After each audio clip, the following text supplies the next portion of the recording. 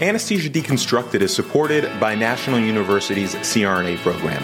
National University's CRNA program is one of the nation's top programs for CRNAs and dedicated to making you a successful CRNA.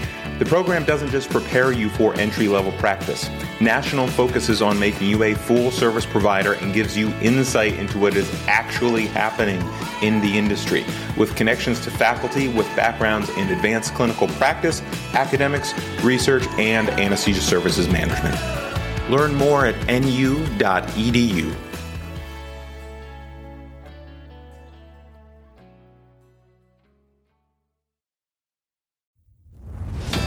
Welcome to Anesthesia Deconstructed, Science, Politics, Realities. Listen in as medical professionals join industry expert Mike McKinnon to discuss the latest science and medical advancements, the effects of our political climate, and the realities of today's changing healthcare environment. Let's get started with your host, Mike McKinnon.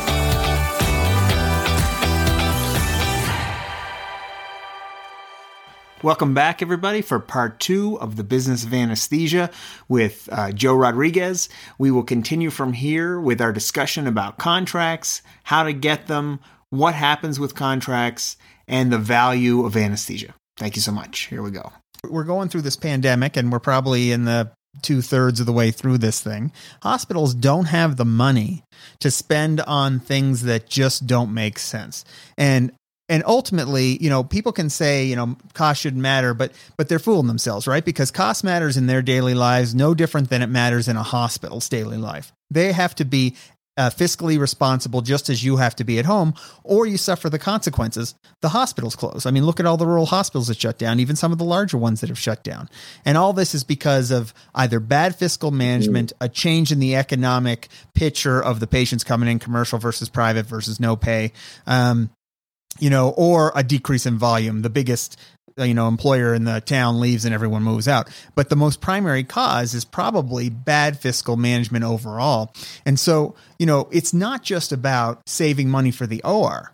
There's a pot with so much money in it for the hospital, and out of that pot, everything must be paid. But that includes meeting the needs of the community, right? All hospitals have a mission that one way or another states that they will meet the needs of the community and their members.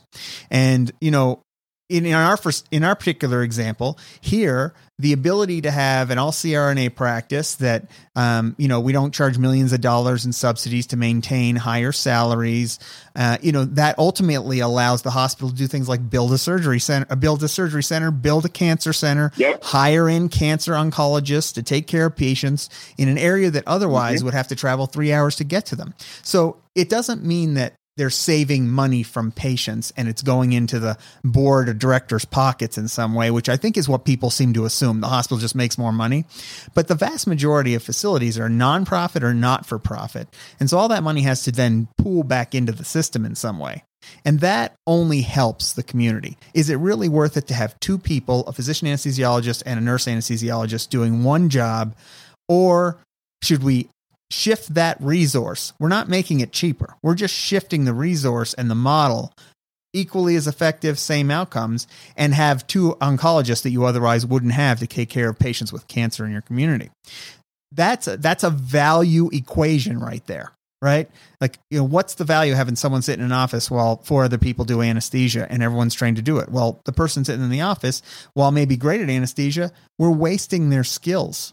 They should be in the operating room performing anesthesia. And the ultimate value for physician anesthesiologists after all those years of training, just like nurse anesthesiologists, is to be in the operating room doing anesthesia. Now, that's not to say that there's anything wrong with physician anesthesiologists becoming administrators and moving up in the hospital hierarchy. That's totally acceptable because they provide, I think, a unique insight into the operating room.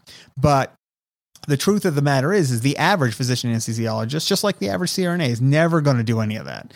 So who's best served? How are patients, facilities, communities, and ultimately fiscal responsibility and access to care best served? And it's best served by everyone doing the job they train for. Everyone doing anesthesia, right? Yeah, and this is why I love business, because business owners, business leaders, people who are out in the contract market hustling and staying up till midnight and then waking up at 5, right? We operate right at the axis where all these things occur, right? Where you can take these regulatory changes and put it right into practice and benefit the communities that you're talking about. And a lot of times when we talk about cost, value, numbers, it's fairly abstract, right? So when we took over one particular surgery center at a place about 90 minutes outside of Phoenix, their MD-only group had left due to economic concerns, which is not a value judgment. It's just an observation of fact, right? That was what they were dealing with. They were looking at, are we going to have to cut down on days of services, which then for their employees, right? I'm thinking of one in particular named Sarah, young Hispanic woman with kids, right? Well, their response was, hey, I can't go part-time. I need this job. I need to be X amount of days per week. If we do that, I'm going to have to go elsewhere, right? So then the surgery center's under even more economic pressure. Now they're losing staff. They might not be able to provide services. These people might not have their jobs where they're living paycheck to paycheck, right? And when I went into that center and I met these people and I actually moved to that community and got to know them, that's where I realized this is a human problem, right? This is all this advocacy stuff. People they kind of delegitimize it by saying, well, this is just all about money, right? Well, no, it's not about money. It's about people's lives and improving their lives, right? So when we talk about cost, that's what we're trying to do. And the other aspect, while you were speaking, I thought of was that higher costs do not always equal greater value, right? So in some of these places that we've taken over, gone and changed models, either from, and let's be honest, there's crappy MDs, there's crappy CRNAs out there. Let's just put it in terms like they had a bad anesthesia delivery system, and our group came in, different culture, right? Much more service oriented, lowered the cost, but because of the clinical protocols we put in place and the culture we brought, their outcomes actually improved. So they were paying less and getting more, even though the previous group was more MD heavy and more. And again, I'm not trying to criticize. I hate the whole turf war thing. I just want everybody to be creating value. So, higher costs do not equate to greater value in all circumstances. Well, I totally agree with that. And there's three sides to the value equation. There's the facility side, there's the group owner contract holder side, and then there's the employee or contractor side that works for the group or for the hospital. And just to follow through on that, the hospital side, we were just talking about it. What does a hospital ultimately want for value? And what they really want is they want all the service at a reasonable price that's consistent. And then the last part of that is surgeons and patients are happy, specifically surgeons, because they're revenue generators. Right. So needs are being met. You're decreasing the same day cancellations because you've done a good job of setting up protocols that stop the most cost ineffective thing that can ever happen in the OR, which is same day cancellations, right? Because now everyone pays for that. The facility has a space that could have been filled by another surgery, but that's not happening now. Now you're in a rush to try and move things up, but you really never get it up like you could have had you just put someone in that slot. You've got nurses and techs and anesthesia and surgeons and administrators standing around, possibly a room partially open that now the stuff might have to be thrown away. Lots of costs there. All those kind of protocol work, the facility, I don't know that they ever really consider that as much, but they consider the same day surgery cancellation as a big deal. So if you can put in protocols, you can save them money. And if you get fat and happy in a facility and stop advancing care and the service, ultimately you will lose that contract. That's how facilities see things, right? I mean, it's fallacy to think that a facility is necessarily loyal to a group. What they're loyal to their mission. They're loyal to their mission. Exactly. So ultimately they're looking at saying, well, look, what's cost effective, expands access to care, decreases our same day surgery cancellation. Surgeons are happy reasonably, right? Because surgeons are never happy when cases are canceled. I get it. It's really their patients. So they have a personal relationship. But if it was my mom and I wouldn't do the surgery, then I won't do it for someone else's mom. Right. And so that's an acceptable upsetness in that regard. Right. And ultimately that's what hospitals want and surgery centers. And they want efficiency from anesthesia. I mean, we can't control what the OR techs and nurses do or, any of that stuff. But what we can control is how efficient our group is. If you're spending 20 minutes to do a block and you've delayed the case by 10, there's a problem there. And so hospitals are going to want you to change that. That's the value equation for the facility. Can you think other things that from facilities that you've dealt with that they consider as part of the value equation, looking at anesthesia groups? Yeah, well, two points come to mind when you're discussing that. To answer your question specifically, there are, look, like you said earlier, when your customer says, I want X, your job ultimately, as long as it's legal and ethical, is to deliver that, right? So we have run in the facilities where they say, guys, you're amazing. Your outcomes are great. We love working with you, but we want an MD here, period. Yep. And that's the end of the discussion. So in addition to all the quality, et cetera, that's just a perception reality. And look, that can be for 1,000 different reasons. And as long as the economics work, it's your job to deliver that. And as long as it's consistent with your values. Now, for us, if somebody said, we want you to establish a medical direction program, we would obviously have a discussion and say, well, there's these compliance concerns, there's these fraud concerns, there's cultural concerns, because it can generate a lot of tension between professionals. So for all these reasons, we think it's a really bad idea. And just so your audience knows, no one's ever said that to us, right? I don't think hospitals and surgeons really care about that aspect of things that much. They want what you want. You've all mentioned, right? Consistency, efficiency, reliability. And don't be a dick. Yeah, also that. So those, when a customer says that's what you want, then you have to go out and give it, right? So that's one thing when hospitals, specifically hospitals, I think it's more common. That's something, you just got to figure out a way to do it. Right. And as you mentioned, if they want a physician anesthesiologist, that's a cultural change that would have to occur, or it isn't, because ultimately as much and you and I and many others here in Arizona and across the country have tried to have successfully changed statute and regulation to allow CRNAs to compete on a level playing field. Yep. We all support one thing for sure: remove barriers to facilities choosing what they want for their community patients, surgeons, and staff. Right. So if they want an all MD practice, I've got no problem with that. In fact, I see nothing wrong with it at all. They just have to afford it. Right. And then there's a cost that comes with that. It's clear that anesthesiology as a profession is approaching Six Sigma safety. Everyone's safe. Physicians, CRNAs, AAs, everybody's safe in their scope of practice. And, physicians do a great job. There's certainly nothing negative to be said about them clinically. Great training, great job. And if a facility wants just that, that's appropriate and acceptable. It's not wrong. It's not bad. If they want an anesthesia care team because they have a perceptual opinion, or their surgeons just say they want physician anesthesiologists, there's nothing wrong with that either. But what has to be understood is cost and risk comes with that. Cost comes with the MD only practice. That's the most expensive model. Cost and risk comes with a medical direction anesthesia care team because of TEFRA rules and the risk of fraud constantly. But it also decreases service because as much as it seems like, you got one physician for 4 CRNAs, if there's a fifth room that could be open, you have but you don't have another physician anesthesiologist, another person that can just go in it. Well, then you're not going to open that fifth room. That decreases efficiency, ultimately harms patients, delays their care, ultimately harms the facility's finances, and ultimately costs everybody, right? And it's not good for surgeons. They're pissed. Right. And the problem is you do have a fifth provider, the physician anesthesiologist, but because you're doing a medical direction model, you can't put them in a room to work. Right. So, that's where inefficiency comes in. But if a hospital is willing to take those risks and decrease the efficiency for the benefit of, in their minds, the perceptual benefit of having an anesthesia care team, nothing wrong with that.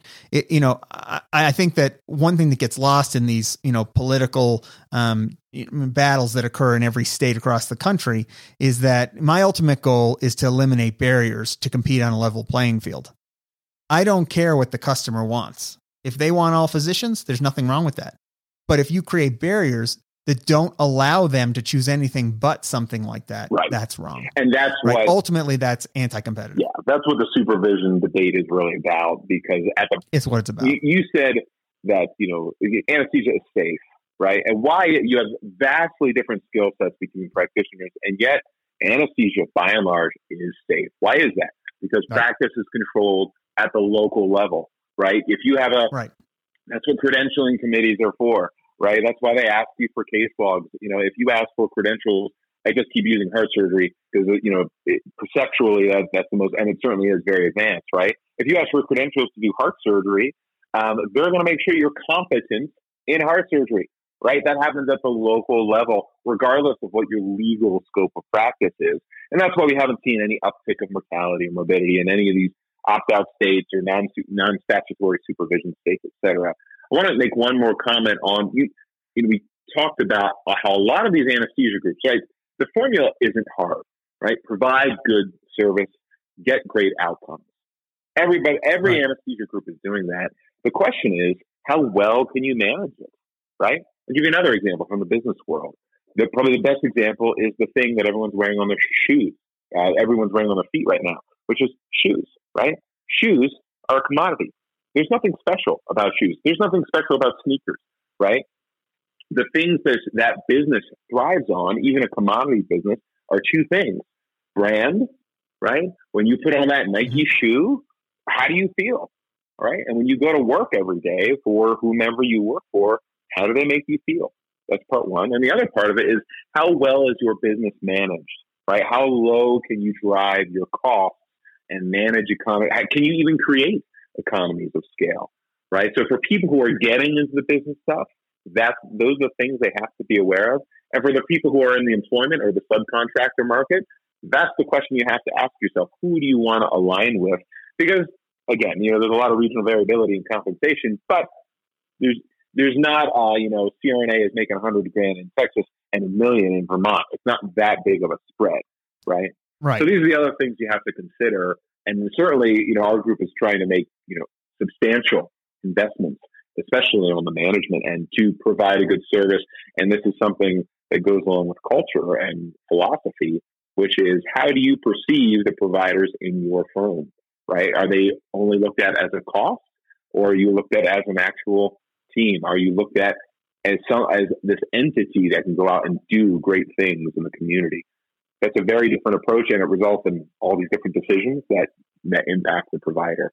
So those are what things that come to mind when we're talking about what anesthesia groups generally do. Yeah, and I think that's part of why some large anesthesia management companies fail, because they see, if you look at an anesthesia company, a management company, their largest cost is one thing: it's labor, right? So, 90%. Yeah, it's easily 90%. So, they look at every individual person who's sucking money from the pot as a number on the spreadsheet that's in the negative. Problem to be solved. It's a problem to be solved. How do we lower these people's wages? How do we, get them to do more for the same amount of money? Maybe we change it to 12-hour shifts from 10, but we pay them the same flat rate. I mean, that's what they're constantly looking to do. And the difference between smaller companies like yours, like mine, like many others, and large companies like that, is that we don't have investors asking for quarter-on-quarter increased profit margins that have only invested in this company as venture capitalists looking to get their money out of it. And then some, right? And so they have these large companies that are massive have this intense pressure. And all you've really done, you've not added quality, you've not added capability, you've not added any of these things. You may add a very flashy presentation, but all you've really done is add a third person taking money from the finite pot. And that money has to come from somewhere. And there's only one place where all the money goes that isn't revenue, and that's the labor cost. So there's always, from those large companies, appears to be an acrimonious relationship from people I talk all over the country between their employees or contractors and the company, because, one's always trying to screw them, and the other one feels like they're always trying to be screwed. And so there's this feeling that, you're always on the chopping block. And is it going to be next month that they're going to cut your education money, or is it going to be 6 months from now? But it's coming because they need it. They've already said that they're having a rough time financially, and that's a difference. And that brings us right into what's the value of the employee. That's one of the three parts of the triangle of value.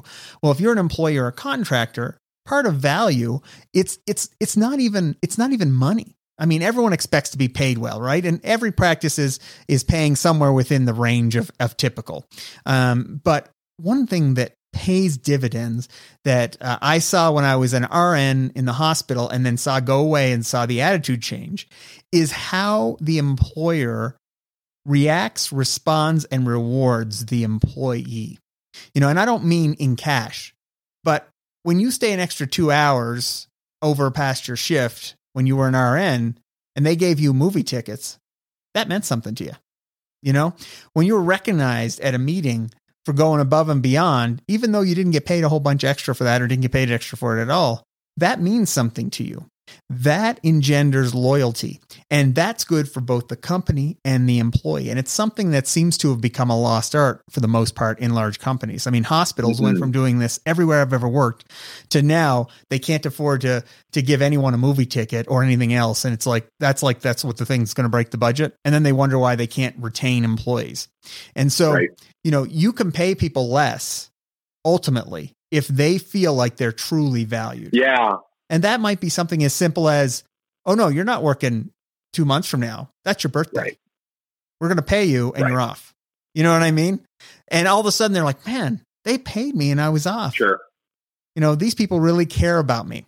That's one of the largest things I think that has started to go missing in these larger companies and larger hospital companies, going from a regular hospital to part of a system, because those things get cut. I love how you call that a lost art, because what we've seen, again, taking this conversation broadly in the economy, increasing levels of income disparity, right? Have not approach, right? We've even seen capitalists, venture capitalists say, guys like Ray Dalio, right? Say this system is not working. And because of that, we're seeing a rise of what's in the business world of what's known as corporate social responsibility. That's where the term dual purpose comes from, and trying to get more, air quotes, economic alignment. All of that is a realization that as a business, it makes sense to take very good care of our people, to treat them well. That is good, even though it's a cost, right? Even though it costs us time and money. It is good for them, and ultimately, it's good for business. The best example of this is Costco. Yeah. Right? Everybody loves Costco, right? Costco is the penultimate example of this. They pay higher than their competitors, so their costs are higher, right? But their stock price is higher too. Their company value is higher as well. Why is that? Well, as it turns out, it's really costly to lose employees. It's really costly to be constantly retraining them. Yeah, and even though it's not a direct cost, your reputation in the market eventually results, it's a little bit further down the line, affects your actual value of the company. And that's why, from the very beginning, we didn't have those terms at the time, right? We didn't understand those concepts, but that's what we were doing, right? When we say, hey, we're going to get out there and advocate for our profession, we're not going to be anti-anybody, we're just going to be pro everyone.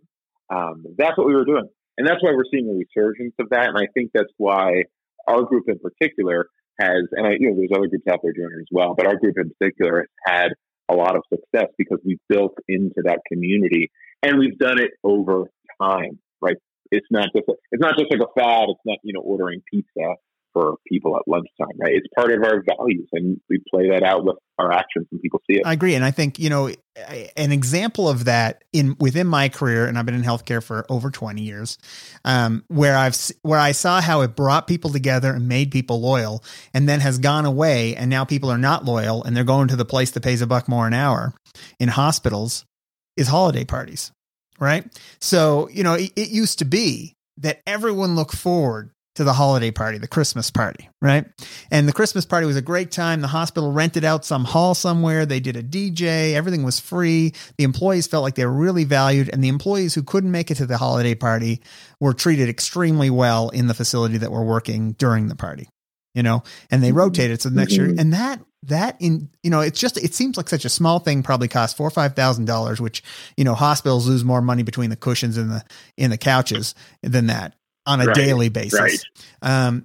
But the value that you can't put on a spreadsheet that comes from showing employees or contractors, 1099 contractors, that you actually care enough to plan, execute something that's just for them, to thank them at a time when people are being thankful for everything else in their lives, really translates to people. It engenders loyalty. Now, not in everybody. Obviously, some people are still going to go to the place for $1 more an hour, but the vast majority of people feel loyalty when they feel loyalty has been given to them.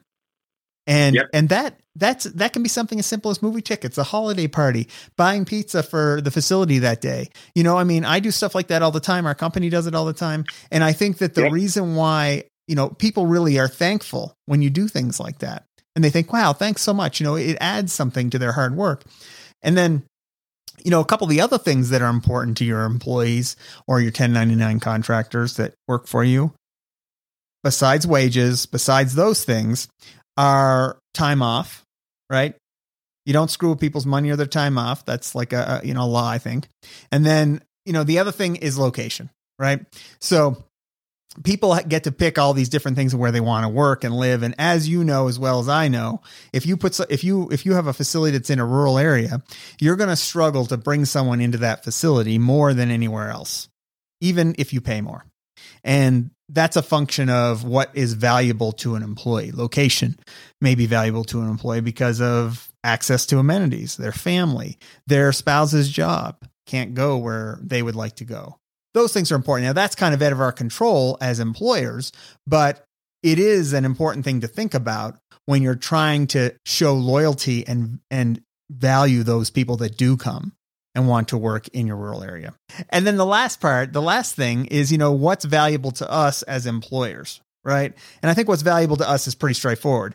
People who are capable of doing the job that you're hiring them for. People who, will stay loyal to the company and the patients. And by loyal, I don't mean blind loyalty. I mean, want to work there and plan to stay because turnover is bad. And, lastly, people that have the personality to interact with other personalities. Surgeons can be hard personalities to work with sometimes. They just want to do the case. They don't care why you don't want to do it or why it might not be safe for the patient. But you have to be able to interact with them in such a way that it's not confrontational, but it's collaborative, right? And we're all on the same team in the operating room. But everything should be looked through the lens of, if it was my mother, would I? Indeed. Is it safe? And so your goal as a company and what you want to pass on to the people who work for you is that the goal is always to find a way to do the case, right? Not to cancel the case. And we don't cancel cases. We only cancel anesthesia, but the goal is to always find a way to perform the case for the surgeon and the patient who took their day off work and are in this situation. Right. But ultimately, if it's not safe, the goal is to postpone the case and do it later, right, when it's the right thing for the facility, the surgeon, the patient, and you. Everyone wins when you do the right thing for the patient when it comes to safety. So that's another thing that we're always looking for. And so you were going to add something to that with the facility, what people wanted and employers wanted, employees wanted. So in regard to what, it's right. Any professional service firm, again, lawyers, accountants, anesthesia, whatever, you hit it, right? You have to have the skills and you have to have the people building relationship skills, right? The ability to drive down onto that a little bit more. The ability to handle a difficult conversation is exceedingly rare. Very few people know how to have a psychologically safe conversation, to recognize when someone's you're no longer actually talking about the issue. You're kind of like yelling past one another, right? So we look for people, especially for people who are going to be like site directors or anesthesia directors, people who know how to recognize when someone's when they're just angry, right? You're not actually communicating. You're not actually talking about the substance. To step out of that and say, hey, I'm sorry I miscommunicated. I did not mean to do, whatever it is you're saying. Here's what I do mean to do. I want to make sure we have a good outcome. I just did this just last week. I did this with a surgeon. I said, hey, man, I'm not trying to cancel your case. I want to do your case. I don't want a bad outcome, though. Here are my concerns. What do you think about them? Is there a piece of information I'm not seeing here? And he communicated back, and he was like, man, you're awesome. Thank you for catching this. We'll definitely get this guy cleared and make sure everything is in order. Right? And his response, I was like, it's not often that I cancel a case or, essentially cancel, delay it. And the surgeon writes back and says, man, thank you so much. Right? So having those skills, it's hard to teach. It takes a long time. But people who are service oriented like that is exactly what we look for. Oh yeah. And you have to actually be able to do the job too. So there's that. Yeah, that too. Well, it's so uncommon that whole books are written on this, conversation, this whole thing, Crucial Conversations, 5 Dysfunctions of a Team, 2 books that I love. I've used those communication theories is what they basically are multiple times. And, look, I'm not perfect. I fail probably a third of the time, but 2/3 of the time I stop myself and remember some of these things I learned from these books, which has probably created a better communication outcome at the end. Right. And, part of it is to keep your cool. Don't escalate while they're escalating, de-escalate. And I think, finding, employees and contractors who can do those things is exceedingly rare because no one's ever taught to do them. You either have to go out and learn it on your own or it comes to you naturally. And there's not a lot of naturals. So you're not going to learn it in your anesthesia training. You're not going to learn it as a nurse or a physician. You're certainly not going to learn it just by working in a hospital. So, it's something that has to be pursued and cultivated and grown. And it takes a long time for it to expand. It's taken me years to be better at that stuff. And so it takes a long time to get better at those things so that you're a much more effective communicator. Better communicator overall. Indeed. Yeah. Effective. That's all for this episode of Anesthesia Deconstructed. For more information based on today's discussion, be sure to visit us at anesthesia-deconstructed.com. You'll also gain access to our blogs, editorials, and more resources to keep you updated on the science, politics, and realities of today's medical industry. That's anesthesia-deconstructed.com.